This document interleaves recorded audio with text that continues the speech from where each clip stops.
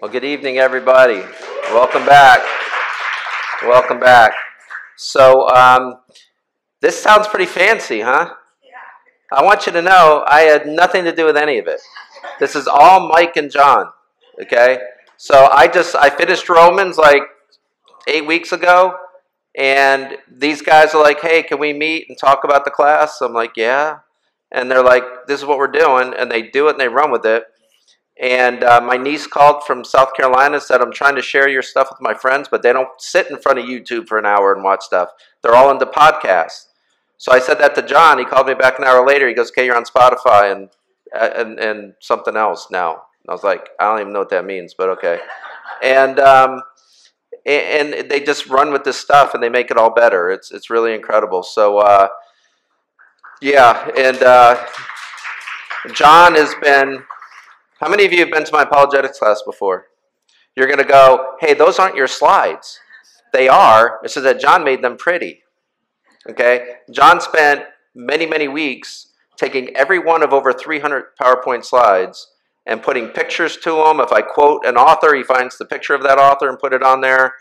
And I'm like, that's what that guy looks like. I mean, I read his books and everything. I never knew what he looked like. And then John puts his picture up there. So it's really been a lot of hard work from these guys. There is a lot of content, and I took some suggestions. You know, people say, you know, sometimes more than talking science and stuff at work, we're more talking to a Jehovah's Witness or a Mormon. You know, can you help us with that? And so we're going to dedicate some of the last couple classes to how to speak to people from different faiths and so forth, and try to equip you guys to really change the world if you're up for it. Right? Okay. All right. How about those folders? My goodness. Yeah. I mean, I want one, for heaven's sake. And all right. So very, very good. And okay. I don't know what else to say. I'm just overwhelmed by Mike and John. They really do a lot for this. So let's open in a word of prayer, and we'll get our 11 weeks on here, huh? All right. So just an observation. We probably finish classes at about 50% of the people that we start with. So I just wonder who amongst you are going to make it. I just wonder. If you think I'm trying to make you feel guilty, please understand that I am. All right? Okay? You should make sure you're trying to learn this as best as you can. Okay, let's pray together. So, Father, in Jesus' name we come to you, and Lord, we study, we pray, we adore you, Lord. We love our pastors that give us the word. Lord, everything's about you, and yet we still haven't caught even the glimpse of your back like Moses did yet. You're so much more than all of this. So may our hearts, Lord, bow to you in reverence as we begin this journey of realizing that you left your fingerprints all over this creation for us to find you. And so, Lord, we pray that you would just guide us along this path these 11 weeks, that you would ensure that you receive glory and honor, Lord, from all of us. We pray this in Jesus' name. Amen. All right. So, I'm beginning of what I call the Gospel of Genesis, because when I mention Genesis, you probably think of creation and things like that, and well, you should. But God is designing and creating in ways that are telling stories far more than just the creation story. So, as we look at, I want to start in Psalm 19 actually to set the tone for our Genesis study tonight. And in Psalm 19, very familiar passage, I want to unpack it a little bit for us tonight. There, David writes, the heavens declare the glory of God. Now, and the firmament shows his handiwork. Very, very, very often, I would say one of the more common questions I get asked is, if we're all there is in this universe, why is space so big? It sure seems like a lot of waste, a lot of wasted space. And my answer to them always is this: those heavens are declaring the glory of God. If it were any smaller, that would be our statement on God. That's what it would declare, that he's small. But if we can't even get our telescopes around it, and there's planets and stars out there that are thousands and thousands of times bigger than our planet. It's telling us something. It's telling us our Maker is huge and powerful and wonderful. And as we gaze into the night sky and just catch the tiniest of glimpses of what's going on out there, and we marvel at its beauty, imagine if we had the capacity to grasp all of its beauty, what it would be telling us. So, Psalm 19 says, the heavens declare the glory of God, and the firmament shows his handiwork. Day unto day utters speech. It is a daily testimony to us, isn't it? It testified yesterday. It testified today. It will testify again tomorrow. And night unto night reveals knowledge. There's knowledge behind this. It's a massive problem for the atheist to explain the complexity of life that we see with no intelligence involved. It's a huge problem. This says, night unto night, knowledge is being revealed through creation. There is no speech nor language where their voice is not heard. Isn't that true? It's not like people that just speak Spanish go, I don't understand what's going on out there, right? It speaks to across all of humankind. Their line has gone out through all the earth, and their word to the end of the world. In them he has set a tabernacle for the sun, which is like a bridegroom coming out of his chamber, and rejoices like a strong man to run its race. It's talking about the trajectory of the sun from sunrise to sunset across our sky. Its rising is from one end of heaven, and its circuit to the other end, and there is nothing hidden from its heat. And I like to sometimes think about the heat of the sun, because sometimes you can't help it down here, right? And it's 93 million miles away, hundreds of times bigger than the Earth. 93 million miles away. And if I remember this number correctly, it's like 1 billion atomic bombs going off every second. That's how much energy is being released every second. Billion atomic bombs, billion, another billion, another billion, another billion. And God puts it in the perfect spot to ripen your tomatoes. Isn't that remarkable? Absolutely remarkable what's going on with all of that. So, St. Augustine said this. He said, ask the loveliness of the earth. Ask the loveliness of the sea. Ask the loveliness of the wide, airy spaces. Ask the loveliness of the sky. Ask the order of the stars. Ask the sun making the day light with its beams. Ask the moon tempering the darkness of the night that follows. Ask the living things which move in the waters, which tarry on the land, which fly in the air. Ask the souls that are hidden, the bodies that are perceptive, the visible things which must be governed, the invisible things which do the governing. Ask all these things, and they will answer thee, lo, see, we are lovely. Their loveliness is their confession. And these lovely but mutable things, who has made them, save beauty immutable? Who could make such beauty except for a beauty that's immutable, that's far surpassing in beauty? Okay, we'll talk eventually about the law of cause and effect. And if anything is found in this world to be beautiful, it has to have a source that exceeds it in beauty, because the cause has to be greater than the effect. So if you look at the Grand Canyon and you marvel, you look at the ocean and you marvel, if you look at the stars and you marvel, those are effects that have been created. The creator of that effect has to surpass them in beauty. It's impossible for that effect to be greater than its cause. So who can make these beautiful, lovely things except for beauty immutable? I want you to consider Isaiah chapter 40 for just a moment as we talk about the stars. Because it's one thing to consider the beauty of the heavens and consider the glory of God through that beauty. It's another thing to realize that it's ministering to you. That the stars and the beauty of the universe are serving pastorally for you.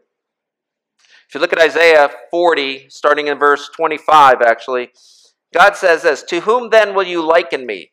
Who are you comparing me to? He says, to whom shall I be equal, says the Holy One.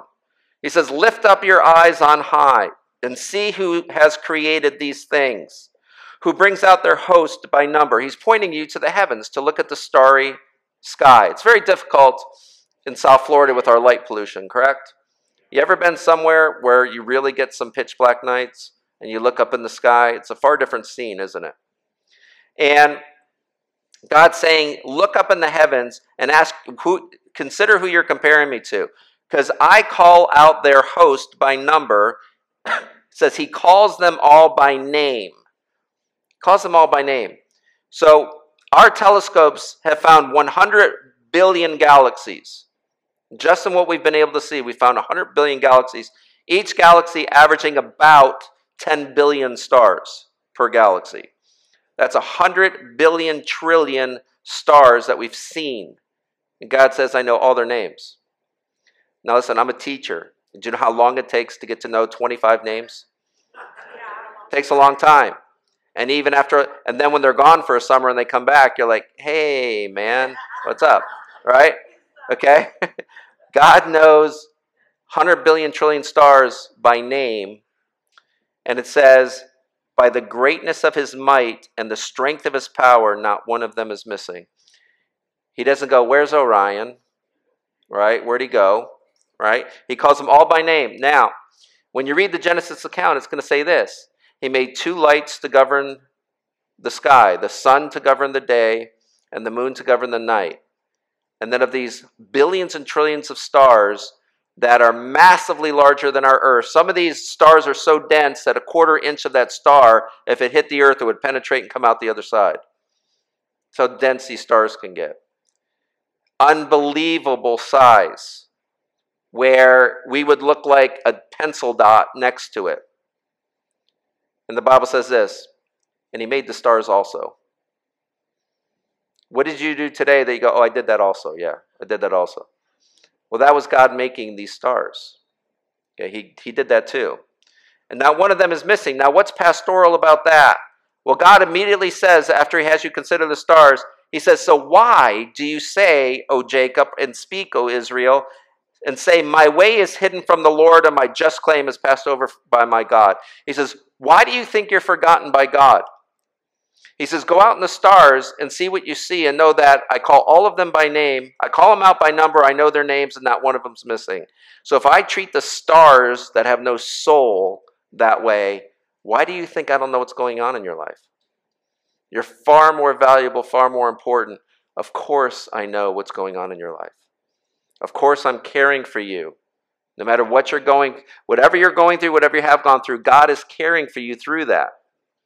And oftentimes, he says trust. Trust is a part of the relationship, isn't it? If you're married, you know how important trust is, don't you? Well, Jesus is our bridegroom. Sometimes he says trust. Trust me. Okay? We don't have the capacity in our brains to have all the answers. So sometimes we just have to trust. Now, Thomas Aquinas. Thomas Aquinas is regarded as one of the great geniuses of human history. And I love when I bring him up at school because they're like, oh, I thought that was just a high school. It's like, no, they don't name high schools after nothing. There's a real Thomas Aquinas. Now, Thomas Aquinas gives 5 ways through science to know that God exists. Okay, and they're very creatively called Thomas Aquinas' 5 ways. So the first argument that he gives is called the argument from motion. That's the fact that things are in motion. Okay, the universe is in motion, isn't it? Okay, so why is a day 24 hours? Why do we say a day? Okay, we're going to make a day a 24-hour period. Why do we say that? Because that's how long it takes the earth to spin once, correct? Why do we say a month is a month? We're tracking the moon around the earth, correct? Why is a year? Tracking the earth around the sun, correct? Okay, but why is a week a week? What's going on in space that makes a 7-day week? And the answer is absolutely nothing's going on in space. The whole world goes by a 7-day week simply because our Bible says that that's how creation happened. Did you see the credibility that comes with the Bible that way? Okay? So, because all of this is in motion, and it actually is so predictable in motion that we set our clocks by it, we set our calendars by the motion that's out there, Thomas Aquinas argued this. He says, nothing moves unless it's acted upon by another. So things just don't start moving for no reason. It has to be acted on in some way by another. Things like the universe are in motion. Therefore, something or someone must have acted upon it. And it cannot be an infinite set or an infinite regress of things, since then there would be no first mover in the series and therefore no series at all. Let me unpack that a little bit. So Thomas Aquinas is saying, because something has to act on something to move it. The universe is moving, so something had to act upon it. So what is acting upon the universe to set it into motion? Well, it will be argued that if you don't believe in God, that whatever that thing is, that would have to be something in motion to move, to set this universe in motion. Then the question is, well, what set that in motion, correct? And then when you get that answer, what are you going to ask? What set that in motion? And when does that end? That's called an infinite regress. You're regressing back into infinity because you can forever and ever keep saying, what set that in motion? What set that in motion? What set that in motion? And he says, if you're doing that, then there's not going to be any first mover. Because what would be first? That thing would have to be set in motion by something else. So there'll be no first mover if you're in an infinite regress. If there's no first mover, then there's no second mover or third. Then you have no set at all, correct? So you can't have any motion. So that theory defeats itself, doesn't it? You cannot have an infinite set of movers. Something has to be first. You follow that okay? Something has to be first. And Thomas Aquinas likes to finish his arguments by saying things like this. That first mover we call God. Okay? Because we don't have any evidence of any other first mover. And we have tons of evidence for God. So he says, the fact that things are in motion declare that God must exist. That's his first argument, his argument from motion. And I can take questions at the end, so don't raise your hand like now and go, what the heck did you just say? We can just write them down, okay? And email Mike or something. All right. Just kidding, don't email Mike. All right. Efficient causality is the second argument. In the efficient causality argument, Thomas Aquinas says this. Am I on the right slide? All right, good. He says, this is an argument about infinite regress. We just learned about that, correct? So now if the cause is removed, so too is the effect removed. You can't have a cause without an effect. So if you take the cause away, there'll be no effects. And if there's no first cause, then there are no intermediate causes and ultimately no final effect. So Thomas Aquinas says we call this cause God. So he's the first mover. We call him the first unmoved mover. Because people will say, well, God's in motion, so who put God in motion? Well, now you're in the infinite regress again, correct? Something has to be first. Okay? And now with the cause and effect, the efficient causality, the argument says, in this line of causes and effect, there has to be a first cause. There has to be a first mover, and there has to be a first cause. His third argument is called possibility and necessity. He says, we observe that things have both possibility of existence and the possibility of non-existence. Now, things that are capable of non-existence must have at some point not existed. Okay? So things that are capable of non-existence must have at some point not existed. Why? Because if at some point they did not exist, that means they've always existed, correct? That means something's eternal, correct? And we have scientific proof now that the universe is not eternal. So we're going to talk about that tonight even, okay? So now, if something's capable of non-existence, at some point that very thing did not exist, which means at some point in time, nothing would have been. So in other words, if things that are capable of non-existence at some point must have not existed, that at that point of its non-existence, nothing would have existed. And if at any time nothing exists, then it's necessary that forever nothing will exist. Let me say it this way. If in 5 seconds the universe is going to blink off and there's going to be absolutely nothing in our universe, positively nothing, then it follows necessarily that there will always continue to be nothing. Because how do you get something out of nothing? There's no scientific mechanism to allow something to come out of nothingness. Okay, we good? Something cannot come out of nothing. So if the universe blinks off and becomes absolute nothingness for even a millisecond, it must always remain absolutely nothing forever, because nothing can come out of that nothingness. Okay? There's a Latin saying, ex nihilo nihil fit. It's right here on the slide, actually. Ex nihilo nihil fit, which means out of nothing, nothing can come. Out of nothing, nothing comes. Is there something in our universe? I'm talking to a lot of those somethings right now, right? There is something in our universe, so you could not have come out of nothing. You had to come from something, okay? So, and we're going to talk about this when we get to the cosmological argument, what that something has to be. So this necessary being we call God. So because things are in motion, there has to be a first mover. Because of the laws of cause and effect, there has to be a first cause. And because of the possibility of things not existing, therefore they must at some time not have existed. And if there was ever a time where nothing existed, then nothing would ever come. Yet here we are. So there has to be something that always existed. What is that thing? Okay? And this isn't even getting to that thing that always exists has to have the power to create. Because here we are, correct? It has to be something with creative power. And we would say because of the complexity of our DNA, of all the metaphysics that go into understanding the universe, because of all the complex nature of things, whatever that creator thing is must be highly intelligent. Okay? Highly intelligent. And to have the ability to create, he must be entirely powerful as well. All right. Fourth of his 5 ways are called degrees of perfection. So he argues this. If anytime we say that something is better or more beautiful, or we give these degrees of perfection, okay, if this painting is more beautiful than that painting, what is the standard that the more beautiful painting is approaching more nearly than the less beautiful painting? There has to be a standard of beauty, that it's approaching closer. Otherwise, you wouldn't know what's more beautiful. So what is that perfect standard of beauty that a more beautiful painting is approaching more nearly than the other painting? There has to be a standard of perfect beauty. It goes with any degree of perfection that we talk about. Mother Teresa is more moral than Adolf Hitler. Says who?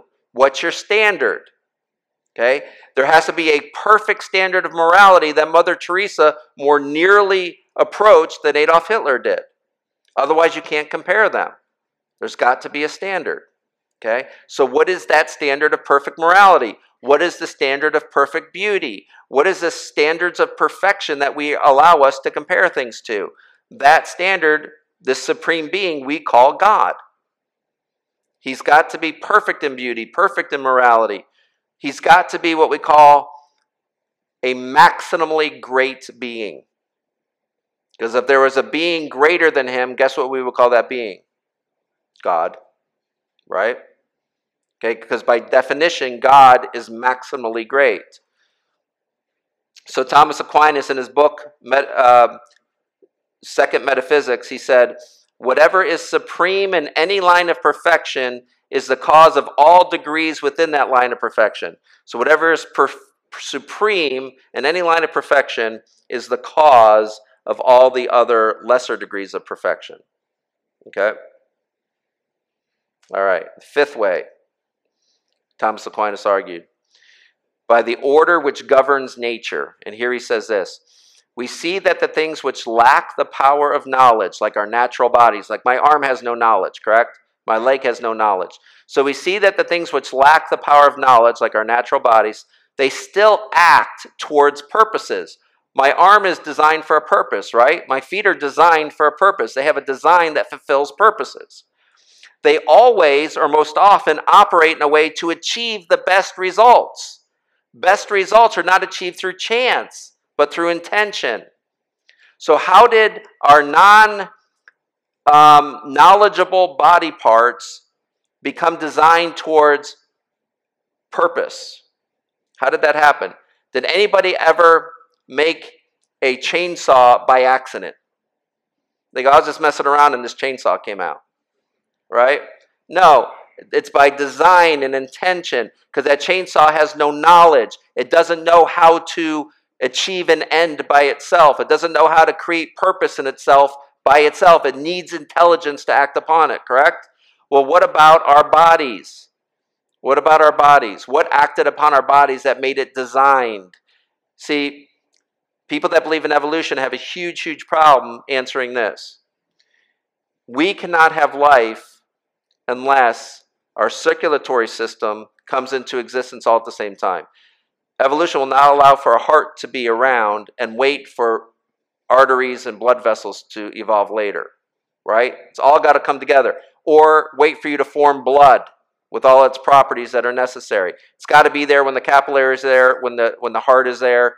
All of this has to come into existence at the same time, or none of it works. There's no life ever.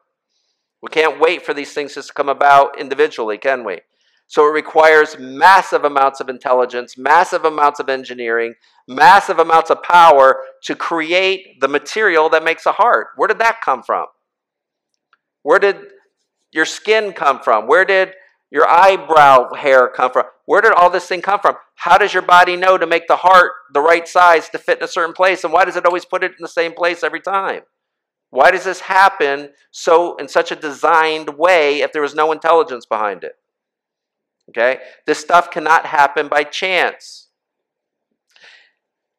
If I had a box filled with red, white, and blue confetti, what are the chances that I tip that box over and the confetti flutters to the floor and forms the American flag?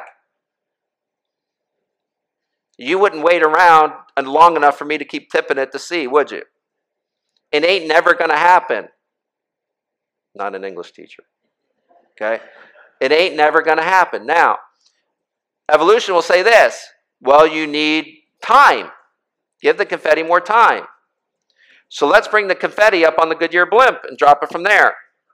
It'll have a lot more time. But did the chances get better or worse that it'll form an American flag? Worse. They try to argue time plus chance leads to all these possibilities of design. When our observations tell us time plus chance leads to more chaos, not to more order. You give chaos more time, you get more chaos. Right? It's just our observations. All right. So he finishes his argument by saying, whatever lacks the power of knowledge cannot tend to an end unless it is directed by a being with knowledge and intelligence. The arrow must be directed by the archer. It just makes sense, correct? The arrow must be directed by the archer. Therefore, there is an intelligent being by which all natural things are directed toward their purpose. This being we call God. So those 5 arguments are saying there are no other reasonable arguments for these realities except for there being a being called God. Now, we talk about the archer has to direct the arrow. I find it hysterical that, especially when we look at our own DNA and we find how massively complex everything is within us. And yet, when an archaeologist digs around a site and they find an arrowhead, they'll look at that arrowhead and they'll say, this was made by intelligence. You don't get this design of an arrowhead without intelligence. This will not come by wind, rain, and erosion. This was a sign of intelligence. Yet they look at our bodies and they go, that was a freak accident. But the arrowhead, that required design. Right? It's absolutely absurd. All right. Genesis 1, let's see how God worked through creation to even give us our gospel. All right. Genesis 1:1. Genesis 1:1 says, in the beginning. All right, let's stop there. Okay. This is why our verse-by-verse studies take 6 months to get through. All right. In the beginning. Now, if you have a beginning, that implies you have an end. Right? Now, before the turn of the 20th century, the early 1900s, Albert Einstein with his theory of general relativity, Edwin Hubble with his telescope, all these scientists were coming up with their life's great works around the same decade or two to show that the universe actually had a beginning. Now, this changed everything in the scientific community because they believed that the universe was eternal. They called it the static state theory, that the universe is just in the static state of eternal existence. Well, Einstein helped prove that no, it actually had a beginning point. All time, space, and matter came into existence at a point in time. What does that imply? If it came into existence at a point in time, what was there before that point in time? Nothing. What did you learn about nothing already tonight? You can't ever get anything out of nothing. Okay, you can get absolutely nothing out of nothing. So now we know that there was nothingness at some point. And now there's not nothingness. So that begs the question, how did something come to be out of nothing? There's no scientific mechanism that can do that. So when they thought the universe was eternal, they thought time just moved in this great circle, just very cyclical. Okay? They would refer to the four seasons. There's summer, and then there's fall, and then there's winter, and then there's spring. Then there's summer. It's not hard, right? Summer, and then fall, and then winter, and then spring. And everything's just going in meaningless, endless circle. And as Solomon examines everything under the sun, that's what he's seeing. And he says it's all vain, it's all vanity, it's all chasing after the wind. It's meaningless, says the preacher, right?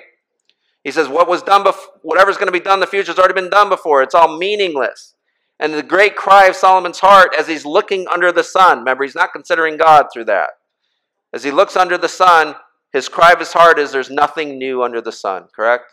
What does Jesus Christ come along and say? Behold, I make all things new, right? He's the answer to Solomon's frustration. Now, once we learn that the universe had a beginning, beginnings imply ends. To get to an end, you can't be in a cycle. Your time, we know now, is linear. It actually has a beginning point, and it's going to have an ending point. And we are in a journey from between that beginning and that end. Today is a day moving us along that timeline, correct? Towards that end, which means today has meaning and purpose. Today's a day advancing you towards an end point. Now that end point, our Bible tells us that God draws an arrow at the end of that end point, saying that this line goes on forever, correct? This line goes on. Not even your death can stop your movement of time, your personal movement of time. You will keep advancing in time after death, correct? Okay? So this brings hope. Now there's meaning. We're going somewhere. If we're going somewhere, that means we have a destiny. Okay? And when you're taking a step closer to your destiny, there's meaning and purpose, which is why the Bible tells us how we ought to live in light of these things, correct? It's telling us how we ought to live in light of that destiny. All right. So it says, in the beginning, God created the heavens and the earth. The earth was without form and void, and darkness was over the face of the deep. Do you like my darkness slide? Okay. All right. And darkness, it's John. All these slides are John. I just had text and nothing else, and then he came up with all this stuff. All right, darkness and deep. Now, life cannot be created nor sustained in these conditions. We can't live in darkness and deep. We need light and land, correct? We need light and land to survive. So God must overcome them both. So what does he do? Well, he creates light and he creates land, correct? Now, the darkness is still a threat to our survival, correct? The deep is still a threat to our survival. So what I want you to see is that we're at the very, very beginning of the revelation of God, right? We're in the first verses of Genesis. And we've encountered darkness and we've encountered deep. And there's no life at this point. God has to start speaking creation forward to where there's light and there's land so that there can be life. Now, as darkness and deep are still a threat to us, I want you to see in Revelation 21, the very, very end of the Bible, and Revelation 22, the very last chapter of the Bible. So we're scanning the entire revelation of God through Scripture, aren't we? From the very beginning to the very end. It starts in darkness and deep, And here's how the Bible ends. Chapter 21 of Revelation. John says, "Now I saw a new heaven and a new earth, for the first heaven and the first earth had passed away. Also, there was no more sea." There's no more sea. So what does God overcome from Genesis to Revelation? The deep. Okay, it's no longer a threat. Then we get to chapter 22, and it says this. I'll just start in verse 1. "And he showed me a pure river of water of life, clear as crystal, proceeding from the throne of God and of the Lamb. In the middle of the street and on either side of the river was the tree of life." The tree of life is there. Remember the tree of life? Genesis 1 and 2? My goodness, the Bible's ending just like it started, isn't it? It's ending just like it started. There's a tree of life. And remember the angels put in front of the garden so Adam and Eve could not go back into the garden? And it says specifically, so they will not eat of the tree of life and live forever. Because if they eat of that tree of life and live forever, as sinners, they're forever separated from God, aren't they? So God's going to work a plan of redemption, and so he takes that tree of life away from them. Now we find it in heaven. And guess what God says when we get to heaven? And he points at the tree of life. What does he say? Come and eat freely. Now that we're back with him, he wants us to freely eat of that tree. Now, which bore 12 fruits, each yielding its fruit every month. The leaves of the trees were for the healing of the nations. And there shall be no more curse, but the throne of God and of the Lamb shall be in it, and his servants shall serve him. They shall see his face, and his name shall be on their foreheads. There shall be no night there. What's been overcome? The darkness. So the deep and the darkness are completely overcome in heaven, right? How does the Bible start? There's darkness and deep, there's no life. It ends, there's no sea and there's no night, and now there's no death. You see that? See how the Bible is just one fluid story? Literally brought you from the very beginning to the very end, and it's talking about the same scenes. It's talking about the same stuff here. All right. Verse 3. See, we're cruising. No, verse 2. I take that back. We're on 2. All right. "The earth was without form and void. Darkness was over the face of the deep, and the Spirit of God was hovering over the face of the waters. Then God said, 'Let there be light,' and there was light." Do you know you just got the gospel in the creation story? You just got the gospel. Because see, it starts with darkness, correct? The Bible says that without Christ you're in what? Darkness. Okay. Then it says the Spirit was moving over the waters. And for you to receive the gospel, the Spirit has to move in you first, correct? It's our New Testament revelation. What's the third thing that happened in creation? God spoke. Romans 10 tells us faith comes by hearing the word. The word is spoken. And what happened when God spoke in Genesis? Light appeared. What happens when we're in darkness but the Spirit moves in us? Then the word is spoken to us. We become the light of the world. Correct? Now Paul recognizes those 4 steps from creation to salvation. That as God's creating in the way that he's creating, he has our salvation already in mind. So he does it this way. So Paul will say in 2 Corinthians chapter 4, the first 6 verses, he says this: "Therefore, since we have this ministry, as we have received mercy, we don't lose heart, but we have renounced the hidden things of shame, not walking in craftiness, nor handling the word of God deceitfully, but by manifestation of the truth, commending ourselves to every man's conscience in the sight of God. But even if our gospel is veiled, it's veiled to those who are perishing, whose minds the God of this age has blinded." If you're blinded, you're in what? "Who do not believe, lest the light of the gospel," so the blind now, they're not getting the light of the gospel of the glory of Christ, who is the image of God, should shine on them. "For we do not preach ourselves, but Christ Jesus the Lord, and ourselves as your bondservants for Jesus' sake." Now listen to verse 6. "For it is the God who commanded the light to shine out of darkness." Clear reference to Genesis 1, correct? It's the same God who commanded light to shine out of darkness, who has shone in our hearts to give us the light of the knowledge of the glory of God in the face of Jesus Christ. Paul is saying the same way that he created is the same way that he saves. Those 4 steps of creation become your 4 steps of salvation. God had you on his mind in the beginning. Isn't that phenomenal? So the Apostle Paul sees that, and guess what he calls you? He calls you a certain name because you are the finished product of creation. As creation has those 4 steps, you had those 4 steps. So Paul says you're a new. Why do you think he used that term? There's the old creation. That's how the heavens and the earth came. But God did the same steps in you, and now you're a new creation in Christ Jesus. Amen? Amen. All right. Now, binary patterns. All right, here's where we step a little bit into the political arena without apology because it's the Bible. So here we go. Now, if we look at the days of creation, I'm going to try to do this from memory instead of reading through it because it's a lot later than I thought it was. If we look through the days of creation, we see these binary patterns. God creates things in pairs. The highlight of the creation days is some sort of pairing. He begins with, there's darkness and deep, but then suddenly he, on day 1, he divides day from the light from the darkness. He divides light from darkness, right? That's a binary pattern.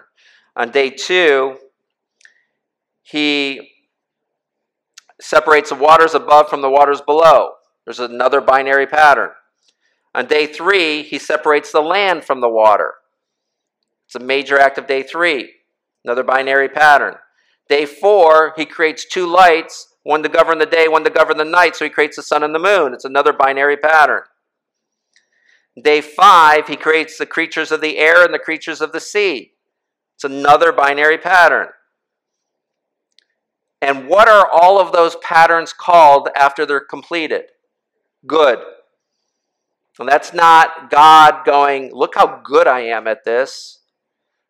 Good there is a moral term. It's a term of morality. He says, I'm making everything moral and upright, which is why the sin of Adam is so serious. Because mankind introduced sin into a perfectly moral universe. So he's declaring it good, good, good, good, good. But day 6 gets a very good. What's the binary pattern that completes all these binary patterns? That is like the symbol clash of all of creation that gets celebrated the most is what binary pattern gets created on day 6. He made them male and female. That speaks into our culture today, doesn't it? It's how God made them. He made them male and he made them female. And he made male and female for purpose. The purpose was life. Because what's the first command they get?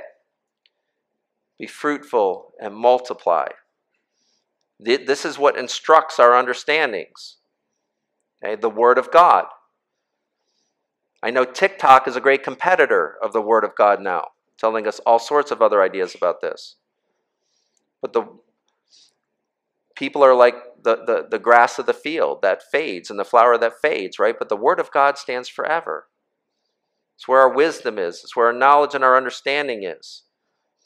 And God is creating in a pattern. You have binary pattern after binary pattern. It's moral and it's good. And the one that's celebrated the most is, of course, the image bearers.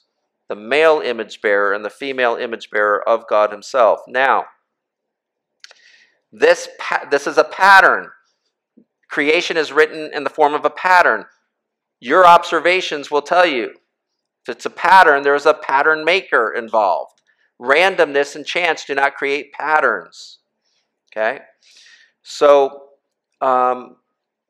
we celebrate these binaries. Now in Matthew chapter 19, Jesus supports this idea of this binary pattern. When asked about divorce and remarriage, he says this. He says, have you not read that he who made them at the beginning, what does he mean by at the beginning? Genesis 1, he who made them at the beginning made them male and female. And then he says this, and for this reason, for the reason that God made a male and God made a female, for that very reason, he said, A man shall leave his father and mother and be joined to his wife, and the two shall become one flesh. So they are no longer two, but they are one flesh. So therefore what God has joined together, let not man separate. God has design behind all of this. Okay, so Jesus says our marriages are supporting this idea. Now, where was the very first miracle Jesus ever performed? At a wedding. That's how he adorns marriage. He puts his blessing upon marriage. That the very first miracle he ever performs is at a wedding in Cana of Galilee. And at that wedding of Cana of Galilee, he turns water into wine. And our Savior, who must be pure and he must be perfect, without spot or blemish, right? Gets accused of something at that wedding. As he turns the water into the wine, the master of the banquet says, you did not follow the wedding custom. Okay? You're supposed to save the bad wine for last, but you gave us the good wine last. You violated the wedding custom. What was Jesus' defense? He had none. Yet he has to be perfect. Violating customs seems to be a mar on your perfection. But Revelation 19, I'm trying to show you how the Bible works. I showed you Genesis 1, Revelation 22, right? Now we have John 2. Let's look at Revelation 19. It simply says this. It's a picture of Jesus on a white horse during judgment time. It says, now out of his mouth goes a sharp sword, that with it he should strike the nations, and he himself will rule them with a rod of iron. He himself treads the winepress of the fierceness and wrath of Almighty God. Jesus himself is treading the winepress, creating the wine of the wrath of God. That is the bad wine. And when does it come from Jesus? Last. This is the last wine, isn't it? And it's the bad wine. So did he violate the wedding custom? No.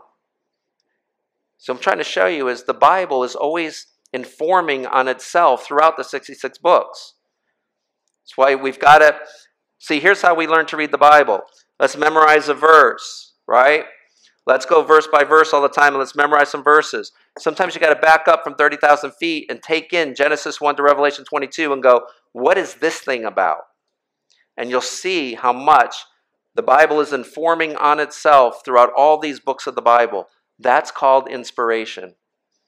You think these shepherds and fishermen pulled that off without God? The Bible is informing on itself constantly. It was written 1,400 years, over a 1,400-year period by 40 authors on 3 continents. And it's without error. If we played the telephone game in here, do you think if I gave him a message, it would come out the same back there? No, because there's no inspiration going on. But 40 authors over 1,400 years on 3 different continents and 3 different languages without error, without God.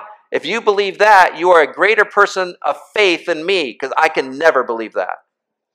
It's just that your faith is blind and misguided. Okay, God is informing us that he is the author. Okay, that he is the creator. And there's no other ways to rightly see these things. All right. All right, I'm on Genesis 2:7. John, are you there? Okay. Genesis 2:7. What does that tell us? And the Lord God made man of the dust of the ground and breathed into his nostrils the breath of life, and man became a living being. You see, we're made from dust, we return to dust, correct? But we're also breath. He breathed into our nostrils the breath of life. In fact, as he breathes on the apostles at the end of John's gospel, he says, receive the Spirit to the apostles, and they receive the Spirit and they're saved.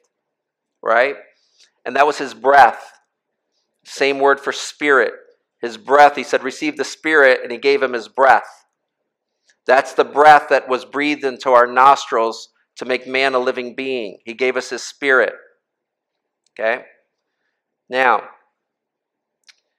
you see those Hebrew letters down there? Okay, little Hebrew lesson. You ready? Okay. Those 4 letters you read from right to left. So the tiniest letter there on the right is called a yod. The letter next to it is called a hey. The letter next to it is called a vav. And the last letter is what? Hey. It's the same as the second letter, right? Yod, hey, vav, hey. Those are the letters that spell Yahweh. But there's no vowels there because they're too reverent to put the vowels in because we're not supposed to pronounce God's name. Okay? So we don't know how it's actually pronounced. That's why sometimes you get Yahweh, sometimes you get Jehovah. Okay, depending on the vowels you stick in there. Now, this Yod, Hey, Vav, Hey, it's really made up of 3 different letters, right? Because the Hey is used twice. Yod, Hey, and Vav are the 3 letters, different letters that spell God's name. In Hebrew, those are called the 3 breathing letters because you say them with your breath. Yod, Hey, Vav. Okay, they're the 3 breathing letters. So the Hebrews had a saying, which was when a baby comes into the world, why does the doctor spank him? Trying to see his lung capacity, right? Wants to get him breathing, right? And so the Hebrews had a saying that you can't begin life until you start saying God's name through these 3 breathing letters. When you're breathing, it says it's a Yod, Hey, Vav, the 3 breathing letters. And as soon as you stop saying God's name, you take your last breath, then you die. But as long as you're alive, you're constantly saying the name of God. Okay? Through these 3 breathing letters. Now, the Hebrew letters also are the Hebrew numbers, just like in Roman, right? The Roman numbers are their alphabet. Greek and Hebrew are the same way. But Hebrew, not only are these letters their letters, and these letters are their numbers, they also have word pictures that go with each letter. It becomes fascinating study of their words when you look at their word pictures that go with it. Yod, the word picture for Yod is a hand. Hey, they give the word behold as the word picture. To behold something is their hey. And Vav is the word picture is a nail. So Yod, Hey, Vav, Hey basically says, behold the hand, behold the nail. And there's God's name. Okay, I thought you'd react to that, but you didn't. So, okay. You did. You react to everything. That's why I'm so grateful for you. Yes. That's why I'm so grateful for you. I saw you at church Sunday. Okay. All right. Verse 16. 2:16. And the Lord God commanded the man, saying, of every tree of the garden you may freely eat, but of the tree of the knowledge of good and evil you shall not eat. For on the day you eat of it, you shall surely die. Is there any plan B there? No. Freely eat of any tree you want and live forever. Eat of the one tree, you'll surely die. Of course, you know what happens. They eat of the one tree. And there's no plan B, yet Adam lives hundreds of years after that. And people say, well, he died spiritually, and that may be true, but it sure seems to me he was supposed to die physically, according to the Word of God there. But he doesn't. Why not? Because God killed an animal, didn't he? And he covered Adam's nakedness and his shame with that animal skin, correct? So we learn about substitutionary sacrifice as early as Adam, don't we? Okay? Now, my question though is this. Adam received this command. Eve's not yet created. So Adam's got to communicate this command to Eve when she gets created. Yet, she gets tempted by the serpent and eats, correct? Now, I don't know. Somebody said amen to that? Heard a man's voice go, amen. She did that, yeah. All right. Now listen. I don't know how long a period of time it was between Eve's bite of the apple, and it's almost certainly not an apple, right? That's from the tree of the knowledge, right? This is a great source of knowledge, isn't it? And look at their logo. You bit the apple, right? But apples don't grow in that part of the world. And what did Adam and Eve try to cover themselves with? So I'm betting it was a fig, and this doesn't matter for anything. I'm just thinking out loud as I'm getting distracted by myself. All right, so anyways, I don't know how long a period of time it was between Eve eating the fruit and Adam still being innocent before he ate the fruit. There was a moment in time when Eve had the curse of death on her head, and Adam is completely innocent and capable of eternal life on his own. Okay? So my question is, what should Eve have done before she ate the fruit? And the answer is what Paul says in Ephesians 5. Respect her husband. He shared something with her. And instead of respecting her husband, she entertained these ideas of the serpent, correct? She didn't respect her husband. What should Adam have done, according to Ephesians 5, that says, love your wives as Christ loved the church and was willing to give up his life for her? While he was still innocent, he was to beg God that even though he was innocent and his wife had the curse of death on his head, he should have asked God if that curse of death could fall on him so that she could live. Isn't that how Ephesians 5 says you're to love your wives? Right? Okay, men, you're literally to love them to death. Right? All right, now, I do a lot of marriage counseling. I'm hoping stuff like that will save me some counseling in the future, maybe. All right. All right, so what was the very first not good of the Bible? It's not good for the man to be alone, correct? So God says, I will make a helper suitable for you. Now, how many of you girls like the fact that God just called you a helper for the man? Nobody likes what God says. Yes, you. Thank you. I'm so thankful for you. Yes. Okay. Let me say one more thing and we'll vote one more time. The only other time the word helper is used towards somebody is that word helper is used to describe God. So now how many of you women are comfortable that God calls you a helper in Genesis when he calls himself a helper? Wow. What a difference that made. All right. Okay. Now, what do you think the next verse should be when he says, it's not good that you're alone, I'll make a helper suitable for you? It should be the creation of Eve, right? But it's not. What is it? It's the creation, it's the naming of the animals, right? So the animals are brought to Adam, I think, in pairs, because God did that later on that way, correct? And plus, sometimes the male animal has a different name than the female animal, correct? Like what animals are different, male to female? Lion, lioness. That's pretty close, though, Armando, right? What? Buck and a doe. Okay. Let me tell you what throws my kids. Let me see if it throws the adults. A goose and a... Teenagers don't know that. I say a goose and they go, geese. No, it's not a goose and a geese. It's a goose and a gander. All right? These your kids largely, I think so. All right, now.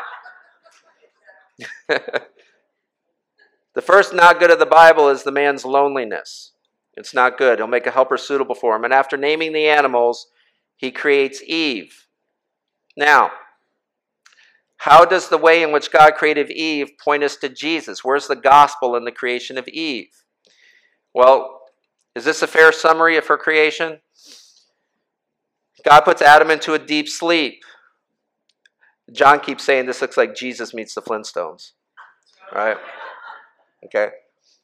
It's literally hard to find like a naked woman on the internet that's acceptable for a class like this. So that's what you get right there. All right? Now, God puts Adam into a deep sleep.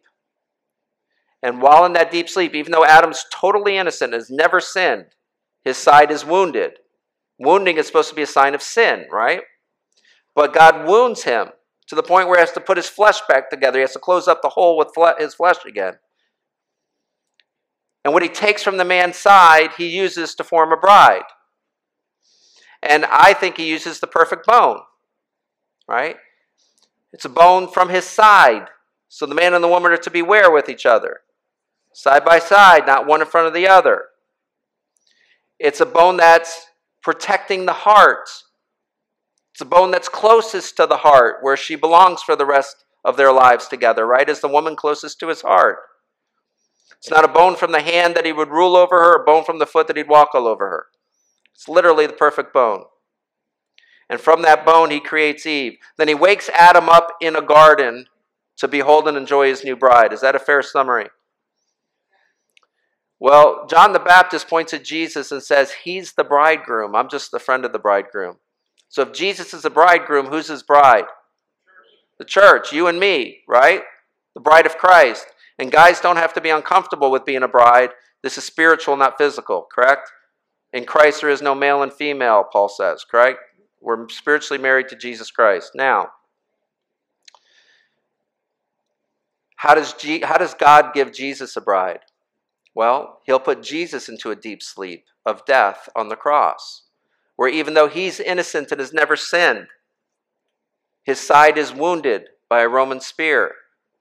And we're told what comes out of his side is blood and water. And Paul unpacks that and says the blood purchases the bride and the water cleanses her of all of her impurities. In other words, a bride is being formed from the blood and the water that comes from his side. And then Jesus is woken up in a garden. Remember, he was buried in a garden tomb. Mary thought he was the gardener.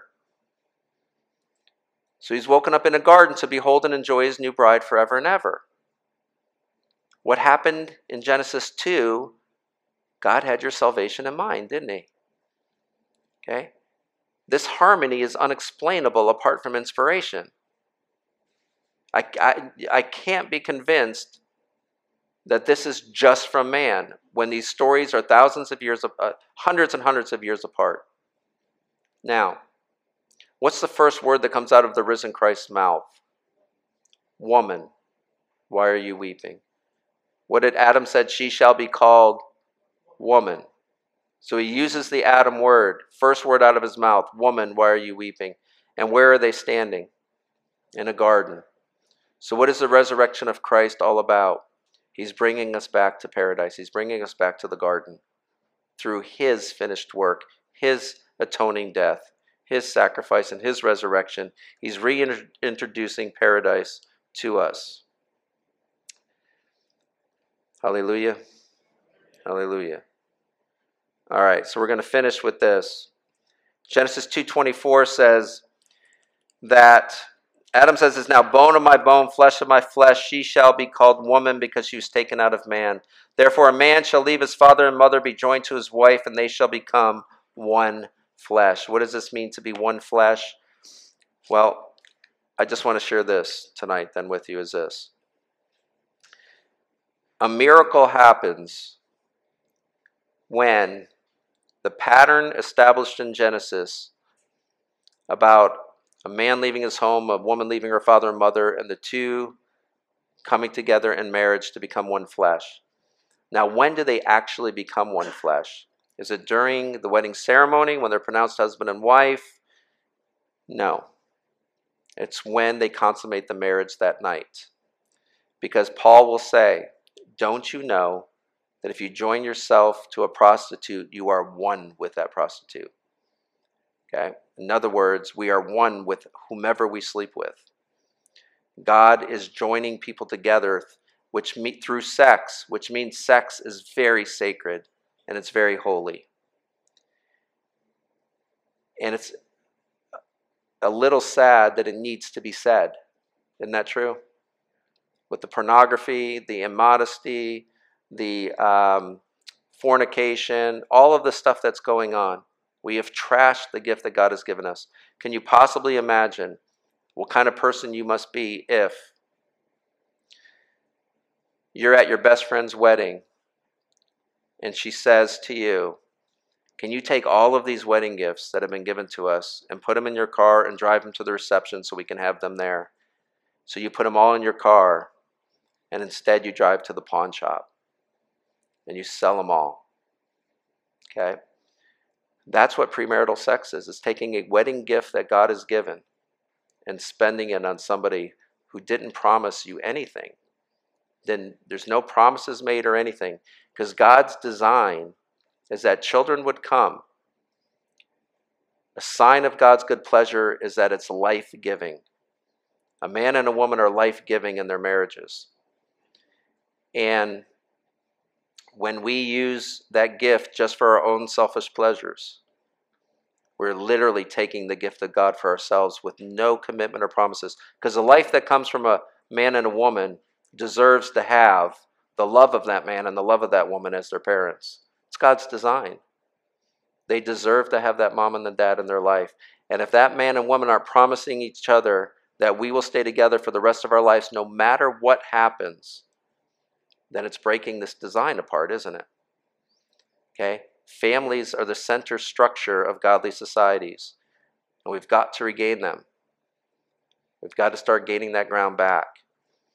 Okay, so no matter what age or stage of life you're in, you're either going to participate in those marriages and make those promises, or you're going to teach the younger generation what marriage really is about.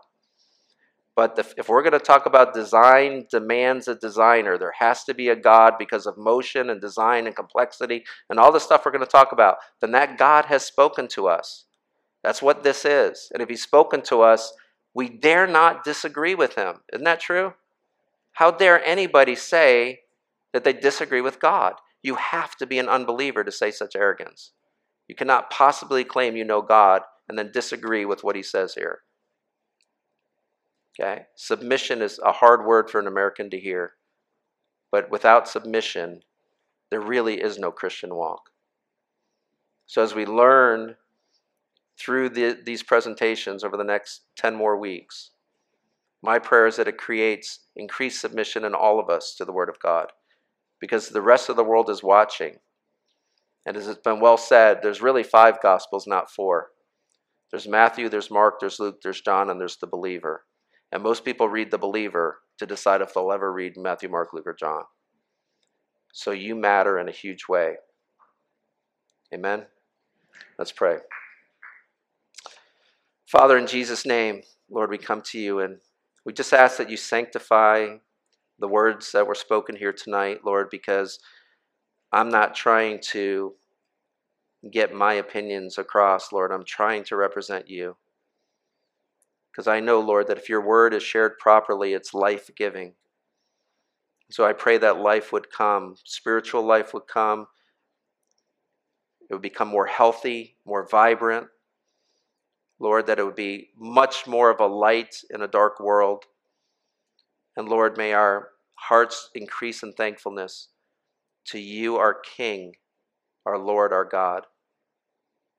So Lord, as we leave here tonight, we pray that we would show one another love for each other as you've commanded us, and that we would show you tremendous love, Lord, as you commanded us, because you are worthy of our entire lives being a living sacrifice to you. I thank you for my brothers and sisters in Christ, that it's your salvation that's united us here tonight, both online and in this sanctuary tonight, Lord. So everything we have and are, we owe it all to you, and we thank you for this participation in your kingdom. In Jesus' name we pray. Amen.